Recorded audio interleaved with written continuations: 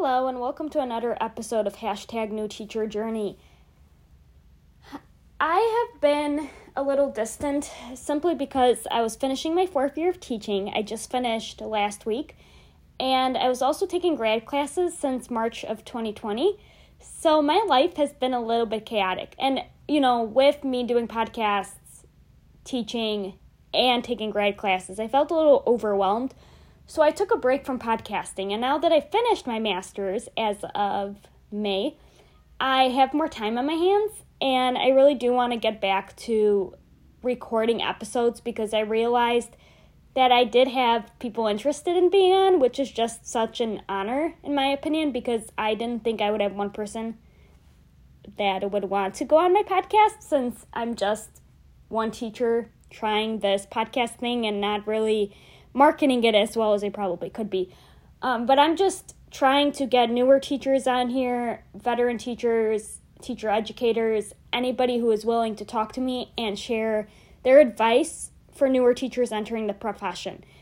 I am also trying to write a book, so I'm trying to incorporate some of these episodes and feedback into that book. So I've been posing questions on Twitter. I've been trying to talk to amazing educators and just getting some insight as to, what gets them excited, what is something that they remember being super stressful. I know I have quite a few things that have been rewarding in my career so far, but also things that I had those days where I felt overwhelmed. I didn't know if I wanted to continue teaching, and I got past them. And of course, every year I think it kind of ebbs and flows, and some years I'm very excited about what I'm doing, especially when you are in the summer mode, trying to rejuvenate and get yourself back to being a human again.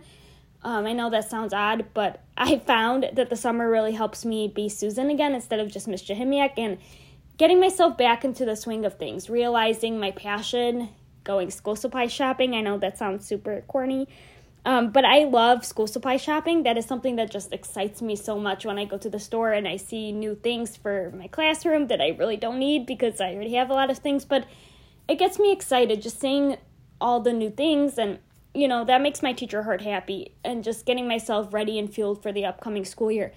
So I don't want to give up podcasting. It's something that I really enjoy doing. I'm still trying to branch out and get more people on this podcast.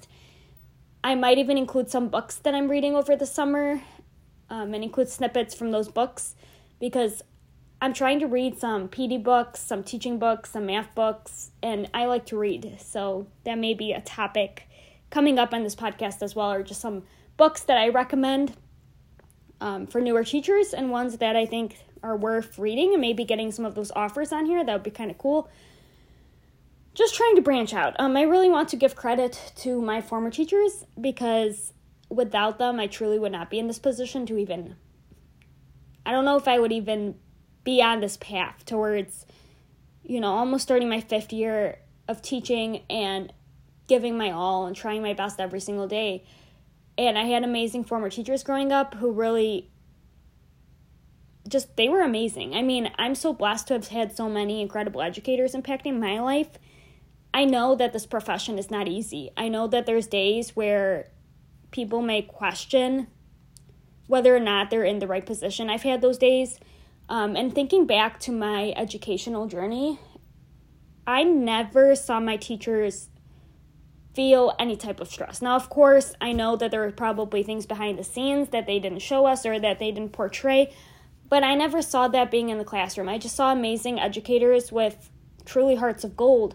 And they were teaching lessons and doing the best that they could every single day to change our lives, and they did. I mean, I have been so impacted, and I know that I'm a teacher, so that speaks volumes as to the education that I received, because I truly don't think I would be where I am in this profession without the impact of those educators who influenced me to keep going and give back in some way. Of course, I can never give back all the way, but just by being a teacher and hopefully impacting the future generation somehow, their impact still lives inside of me. And that's been huge in my journey so far. So I'm excited to continue this.